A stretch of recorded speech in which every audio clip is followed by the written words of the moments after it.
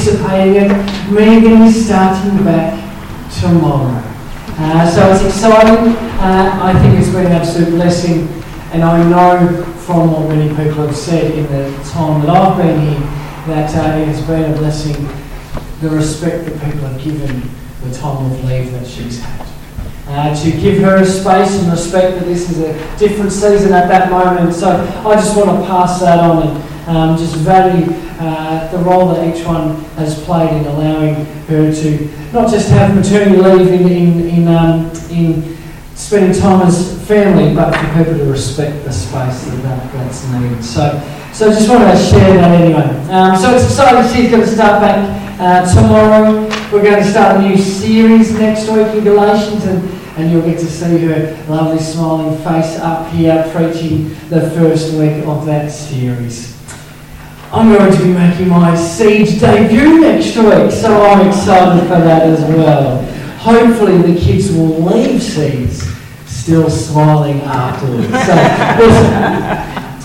listen, 2 weeks ago, Lynette's brought God's Word for us because we had brunch church last weekend. And she helped us bring our attention to someone who perhaps otherwise we often looked over or missed, and looked at the story of Hagar, and it became clear that our God is a God who hears, who sees, and who speaks. So to finish this week, we're going to again look at perhaps some part of the Bible that might be glossed over and looked over sometimes. To look at somebody who is just like us. God loved this person the same as he loves us. We're going to be taking a look at a few of the kings that came in Israel. And some of them had different legacies. They are remembered very differently because of the choices that they made. But no matter what their choices were, no matter what difference in a positive or negative light that they had on the people of their nation or the people in the nations around them, we see and we understand God is unwavering. Despite the differences of choices and consequences, God doesn't change. So he is unwavering. The nature of God won't change in what we see. Both the books of Kings and Chronicles, it gives us this picture. When we go reading through them, we're faced with tough questions. We're faced with the idea of how does our understanding of God fit in with what goes on in these stories? I think it's particularly relevant for us because sometimes when we have our understanding of God and we see what's happening in the world around us, sometimes it doesn't seem compatible. And unfortunately, every single day, somewhere I'm sure in this city, someone is faced with that dilemma. And often, God's the one that gets the flip, as opposed to the way they see things. Instead of thinking perhaps there's a different way to understand what's going on, they go, nah, God mustn't be there. So that's why it's important for us to look at some bodies like this in the Bible who face or who are a part of setting up some of these difficult questions. 1st and 2nd Kings, 1st and 2nd Chronicles, they provide accounts of the kingship of Israel, all the way from David until the exile of Israel. Of course, we have the split of Israel in there, where they split into the northern and the southern kingdoms. And we're going to be looking at a few of the kings from the southern kingdom today. As you read through these accounts, whether it's in Chronicles or whether it's in Kings, time and time again, there's a repeated phrase that comes up. And they did evil in the eyes of the Lord. Comes up time and time again. They did evil in the eyes of the Lord. For instance, there's this king called Manasseh. So he ruled in Judah, the southern of the two kingdoms. Now Manasseh, it says, undid all the good works of his father. So Manasseh's father had set up the kingdom of Judah and put all these good things in place. And then Manasseh, when it's his turn, he undoes it. So that sets a bit of a scene. He doesn't just follow the sins of the past, but he actually blazes a new trail into the sins. It says in the book there, Manasseh undid the good works of his father. It says he erected altars to Baal and made an Asherah pole.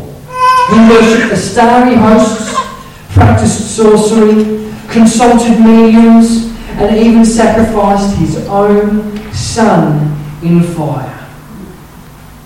His rule was for 55 years. This guy, this leader of God's people, leading them in the most despicable way. So the kingdom of Judah had been living in this prosperous time with good rain, and then he takes the whole kingdom off in the wrong direction for 55 years. It says that he did evil in God's eyes, the most despicable things. How did God let this guy rule for 55 years? It's a fair question. It's a question that's reasonable to come to mind. How did God let him, who's taken him off track, to lead for 55 years? After Manasseh, his son Amon comes along. Now he was a chip off the old block, okay? He was only 22 years old when he became king.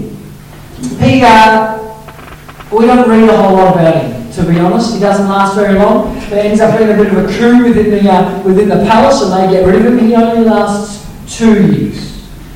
But what it does tell us that he walked in the ways of his father and worshipped other gods. And of course, it again says he did evil in the eyes of the Lord. So does God not care? This Manasseh comes along and sets him on the wrong path, and then his son just continues down the same path. God is a master planner. What I mean is, God is prepared. But it's pretty hard for us to see how do we see him as prepared here? How do we even know what this means that God is prepared? Me? I'm not always prepared. I'll be honest. The early stages of my parenting of Reuben, our eldest, I have discovered that I'm not always prepared.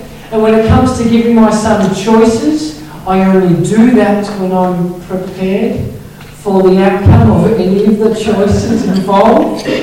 Reuben, what would you like to drink?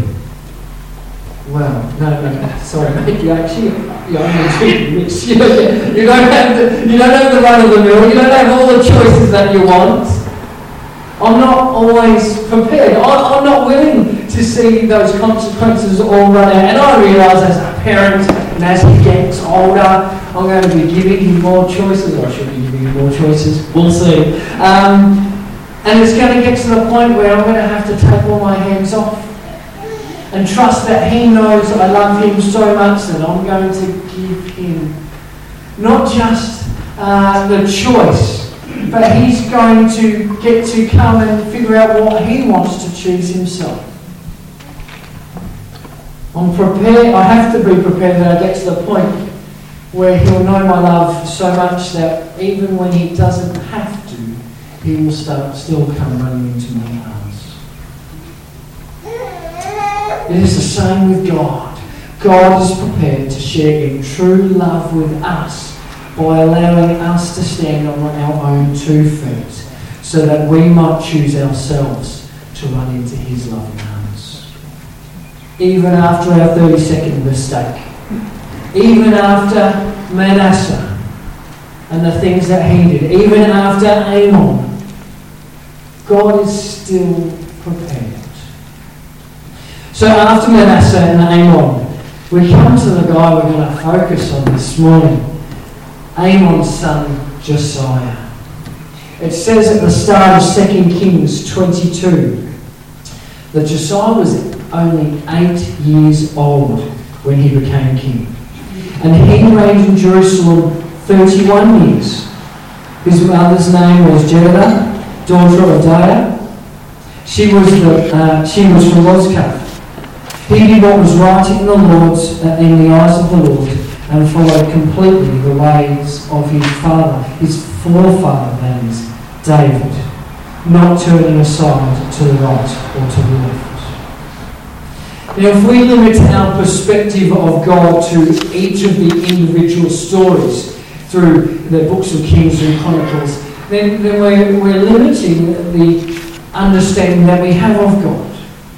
When we understand God's moving through King Josiah as a part of a bigger narrative, then we see that God is prepared for wrongs to be righted. Despite his upbringing, despite the fact that his dad was who he was, despite the practices of his society that he would have been surrounded by, God allowed Josiah the same opportunity to bring change that Manasseh had. Josiah was offered the same opportunity for change that Amon had. So God is unwavering in his preparedness. The outcome is different because of the choices of the people involved. In Chronicles 34, verse 3, it says this about Josiah. In his 12th year, he began to purge Judah and Jerusalem of the high places, of the Asherah poles, carved idols and cast images. Under his direction, the altars of the Baals were torn down. He cut to pieces the incense altars that were above them and smashed the Asherah poles, the idols and the images. These he broke to pieces and scattered over the graves of those who sacrificed to him. It also says in 2 Kings 22, verses 3 to 7, it explains how Josiah also went about seeing that the temple of the Lord would be restored, and ensured that the money being given to the temple would be going to the labourers to make sure that the temple would reach the glory that God had for it. Now, I think due to Judah's unfaithfulness alone, God could have wiped them from the face of the earth. He had every right to. But God was prepared to see the next generation reform their ways. It's easy for us to swallow in hindsight, because we know what Josiah ended up bringing about and what God did through him. And we even see that Josiah is regarded as one of the best kings that the kingdom of Judah ever had. But what if we hadn't gotten to King Josiah yet? What if we're sitting without the understanding of hindsight? Manasseh was allowed to reign for 55 years, doing atrocious things. It's easy for us to perhaps throw some stones at him and be like, oh, this guy, I'm going to knock him down a peg. I would never be as bad as that. But the great thing is that we see just as God was prepared to see wrongs be righted, just as he's prepared to see Manasseh have an opportunity for change, although he didn't take it. We see that God is forgiving. Just as God gives the opportunity for Manasseh, as God is prepared to forgive him, to see things changed. This guy, how much more willing is he to see us change? How much more willing is he to give us forgiveness? Of course, the irony is, he is just as willing to forgive Manasseh through every one of those 55 years, to forgive Amon, to forgive Josiah, to forgive somebody like us as well.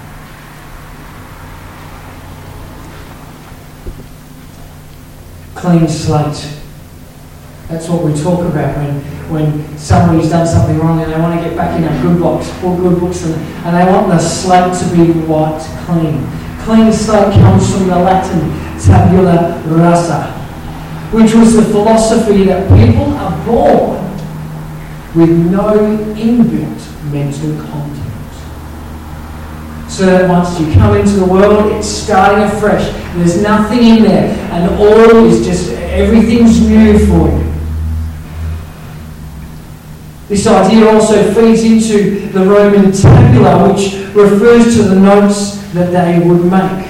They would have folded wooden tablets where the inside surfaces were taken down and the outside surface was taken up. And so then they would put a wax on the inside surface, so they could etch their notes into this tablet. And then once they were finished, whether it was full or they needed to do something to do something new, they could either etch it out or they could heat up the tablet. And as they heat up the tablet, that wax would slowly dissolve a bit and those etchings would be filled in to the point where it was just back to new. And you could smooth it over. The past would be erased. There would be no signs of what was before. A clean slate. God forgives, and that is who He is. He erases memory of our mistakes when we are willing to accept His forgiveness. He doesn't remember them anymore. Unlike what we do, sometimes when something comes up and we go, oh, I remember how I did this. That's not God. There's not an archive that He goes back to. Forgiveness is wiping and making a clean slate. It is not remembered again. He doesn't know what we're talking about. Now, among all the changes that Josiah was getting done, Hilkiah the priest makes a discovery. It says this. He said to Shaphan, enjoy these names because I know I will. He said to Shaphan, the secretary, I have found the book of the law in the temple of the Lord. He gave it to Shaphan, who read it. Then Shaphan the secretary went to the king and reported it to him. Your officials have paid out the money that was in the temple of the Lord and have entrusted it to the workers and supervisors at the temple. Then Shaphan the secretary informed the king, Hilkiah the priest has given me a book. And then Shaphan read from it in the presence of the king. I'm just going to pause there. We're reminded here that God is prepared to lead. The majority of scholars think that the book of the law that's referred to here is the entire book of Deuteronomy, or at least a fair portion of it. The book of Deuteronomy tells the story of the Israelite people as they get to the edge of the promised land that God has been leading to them. And just as they have a chance to step in, they doubt. And they have unfaithfulness.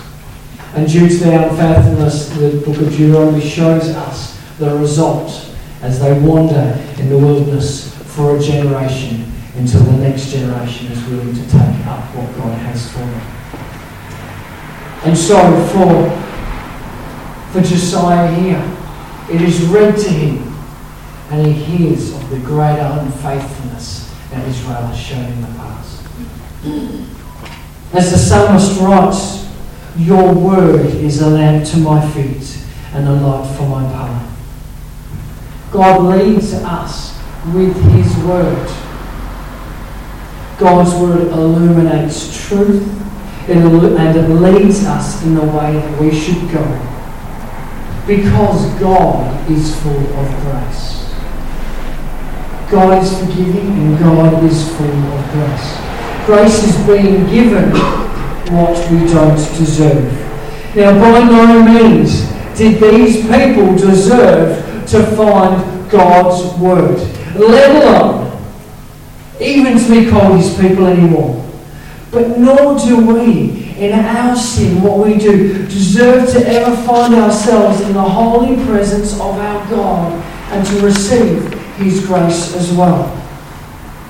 But God has made it that righteousness is given through faith in Jesus Christ to all who believe. For all have sinned and fallen short of the glory of God, and all are justified by His grace through the redemption that came by Christ Jesus. The champions of the doctrine of grace throughout history first have been Paul, and then we see Martin Luther. They were both surrounded by institutions that tried to put on a yoke of, you need to do more. You need to work for salvation. This is the list you must do. But they helped guide and direct people. No, faith comes through grace. God is unwavering. God is full of grace, and He is always willing to give it to us. Just like that book of the law that was just sitting around waiting for someone to find it, so is the grace of God. Jesus has already come. Jesus has already died and rose again for our sins, to pay the ransom so that we don't have to try and pay for it, because how could we in our sinful state? Jesus has already paid the ransom for us in His supernatural way. Jesus reached to the beginning of time. Such is His grace for us. And He included all those who came before Him. He didn't just come for His generation. And He reached with His other arm on that cross all the way until the time He returns again. And He brings all the people into His arms. And so, just like with that book of the law, God's grace is just sitting there waiting for us as well.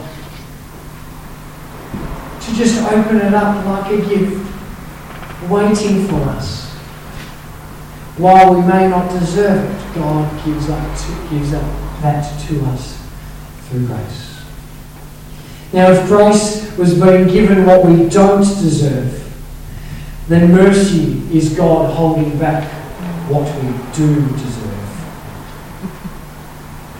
And He does that because He is prepared always for our repentance. And we see that God is merciful.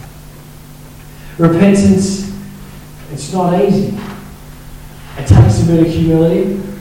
And just like with those tablets, whether it's heating up that wax, getting uncomfortable, whether it's scraping back, it's not easy, and sometimes it even hurts. We prefer to make little adjustments in our life, here and there. But for us to repent, we have to be willing in our actions that are wrong, in our disbelief and our wrong beliefs, to go from one direction to turn around and walk towards Christ instead. It's not about little adjustments. Oh, I'll just do this and that'll be alright and that'll be enough. No, it's about completely turning around. To stop our actions of our past. To make a commitment to God for anew. So what does Josiah do when he's led to God's word and when it's read out to him? What does he do? It says, verse 11 onwards, when the king heard the words of the book of the law, he tore his robes. And it says, go and inquire of the Lord for me, and for the people, and for all Judah, about what is written in this book that has been found. Great is the Lord's anger that burns against us, because those who have gone before us have not obeyed the words of this book. They have not acted in accordance with all that is written there concerning us. Hilkiah the priest, Ahikam, Akbor, Shaphan, and Asaiah went to speak to the prophet Huldah, who was the wife of Shallum, son of Tikvah, the son of Ahaz, the keeper of the wardrobe. She lived in Jerusalem in the new quarter. She said to them, "This is what the Lord, the God of Israel, says. Tell the man who sent you to me, this is what the Lord says. I am going to bring disaster on this place and its people, according to everything written in the book the king of Judah has read. Because they have forsaken me and burned incense to other gods, and aroused my anger by all the idols their hands have made. My anger will burn against them, burn against this place, and will not be quenched. Tell the king of Judah who sent you to inquire of the Lord, this is what the Lord, the God of Israel, says concerning the words you heard. Because your heart was responsive, and you humbled yourself before the Lord when you heard what I have spoken against this place and its people, that they would become a curse and be laid waste. And because you tore your robes and wept in my presence, I also have heard you, declares the Lord. Therefore I will gather you to your ancestors, and you will be buried in peace. Your eyes will not see all the disaster I'm going to bring on this place." We see the truth in God's word. Not only did we see a picture of God's grace in Josiah hearing God's word, but we see that as he heard his word through his actions, even from a young man, he had already started to make those changes that repentance sees. He had already gone about not just making little adjustments, but completely reforming the ways of himself and his people. We see here God sees his repentance and his heart as he wept, as he tore his robes.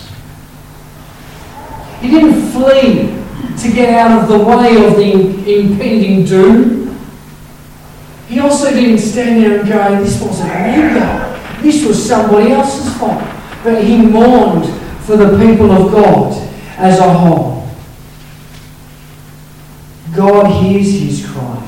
He would set aside Josiah so that he would pass from the disaster that was coming, and he would be buried in peace. James 2 verse 13 explains to us simply, mercy triumphs over judgment. Josiah was the one who came and bore himself before God and repented, and Josiah was afforded that mercy. We just have to be willing to seek it. Some people's preeminent image of God is as judge, as a ruthless and uncompromising being. But here we understand that in who God is, mercy triumphs over judgment. It makes me think of the child who's been warned not to do something in their home, has done it outside of the eyes and purvey of their father, and something breaks. And so instead of opening up because, what's my father going to say, they actually go and hide, and they run outside and they hide in the elements so they can't be found. They miss their meals. They battle the weather conditions and the cold of night to eventually be found by the Father who's searching for them, who brings them in, who's showing concern and cares for them. It says, why didn't you just come and speak to me? Of course the child says, well, you told me not to do this, and I was afraid what you're going to do and of the consequences of my actions. But the Father just says, don't you know that I care so much more for you than the consequences of those actions? Don't you know that you are far more important than to me? Sure, there may be consequences, but it's so much more important that you would come to me. My mercy triumphs over my judgment. Sometimes we get so focused on the things that we've done and what they deserve that we forget that God's love for us is far greater than the mistakes that we've made. God's mercy is far more reaching than our memory goes back to the things that we haven't let go of.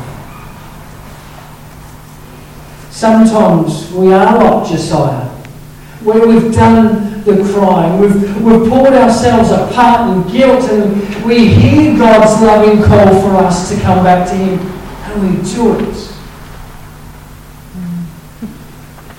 But we might be unlike in Josiah, where we consider, where we still remember, and we know that God's mercy will keep us safe from the consequences. But we still hold that guilt. We still walk with that burden. Because strangely in ourselves we think, you know what, I know God's not going to punish me for this because I've come to Him. But I know what I've done.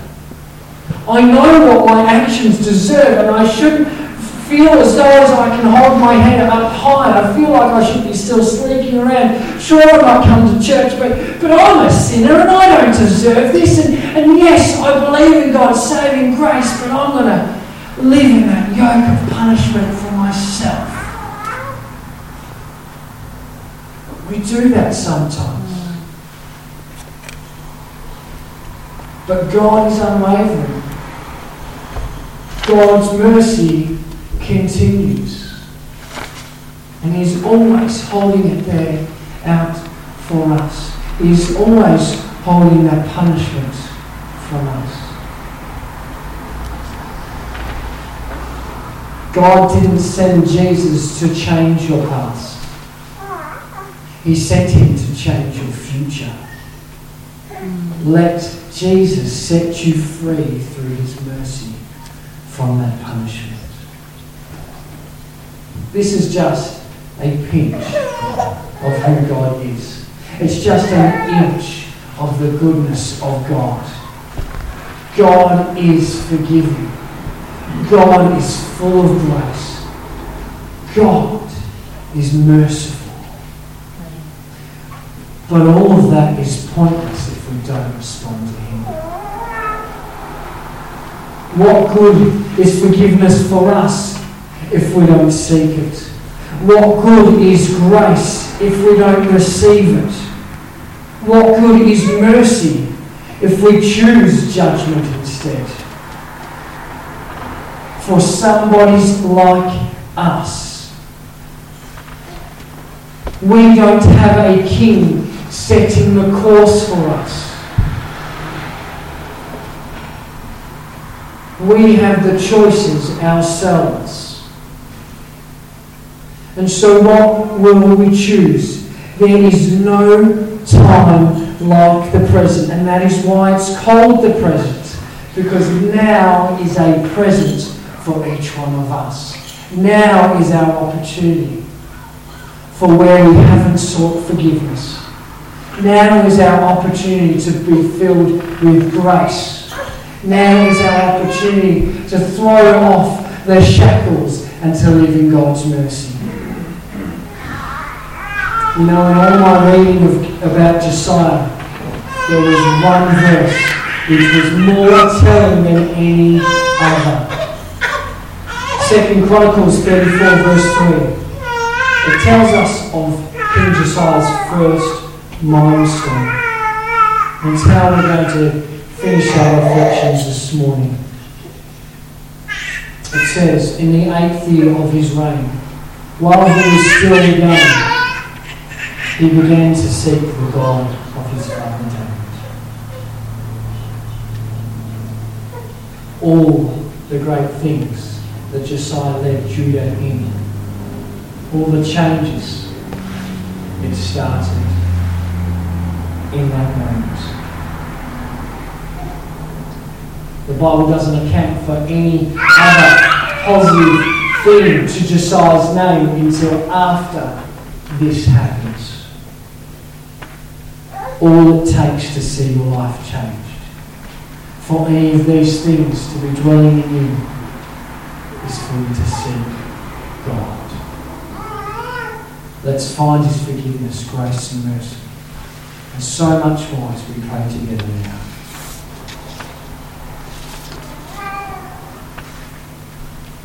God, we come to you with open arms. Father, not to take from you,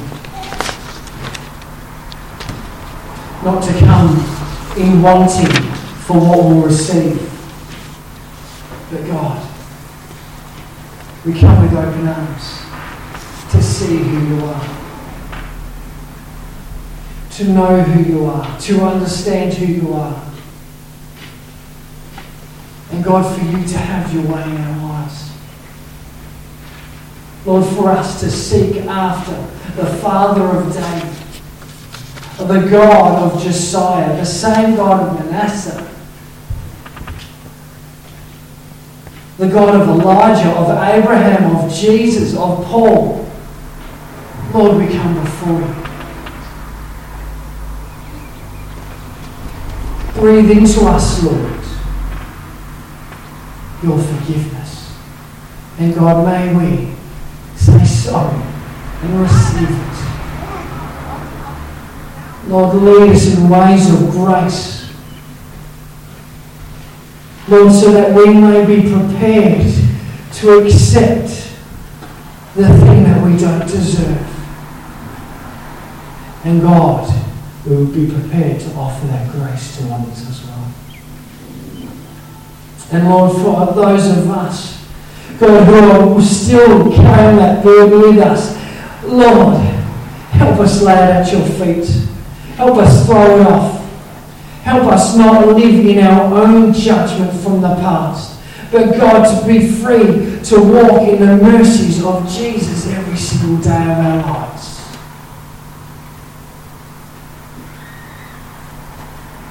Lord, may we seek after you every day, understand you, and have you grow in our lives. It's in your name we pray. Amen.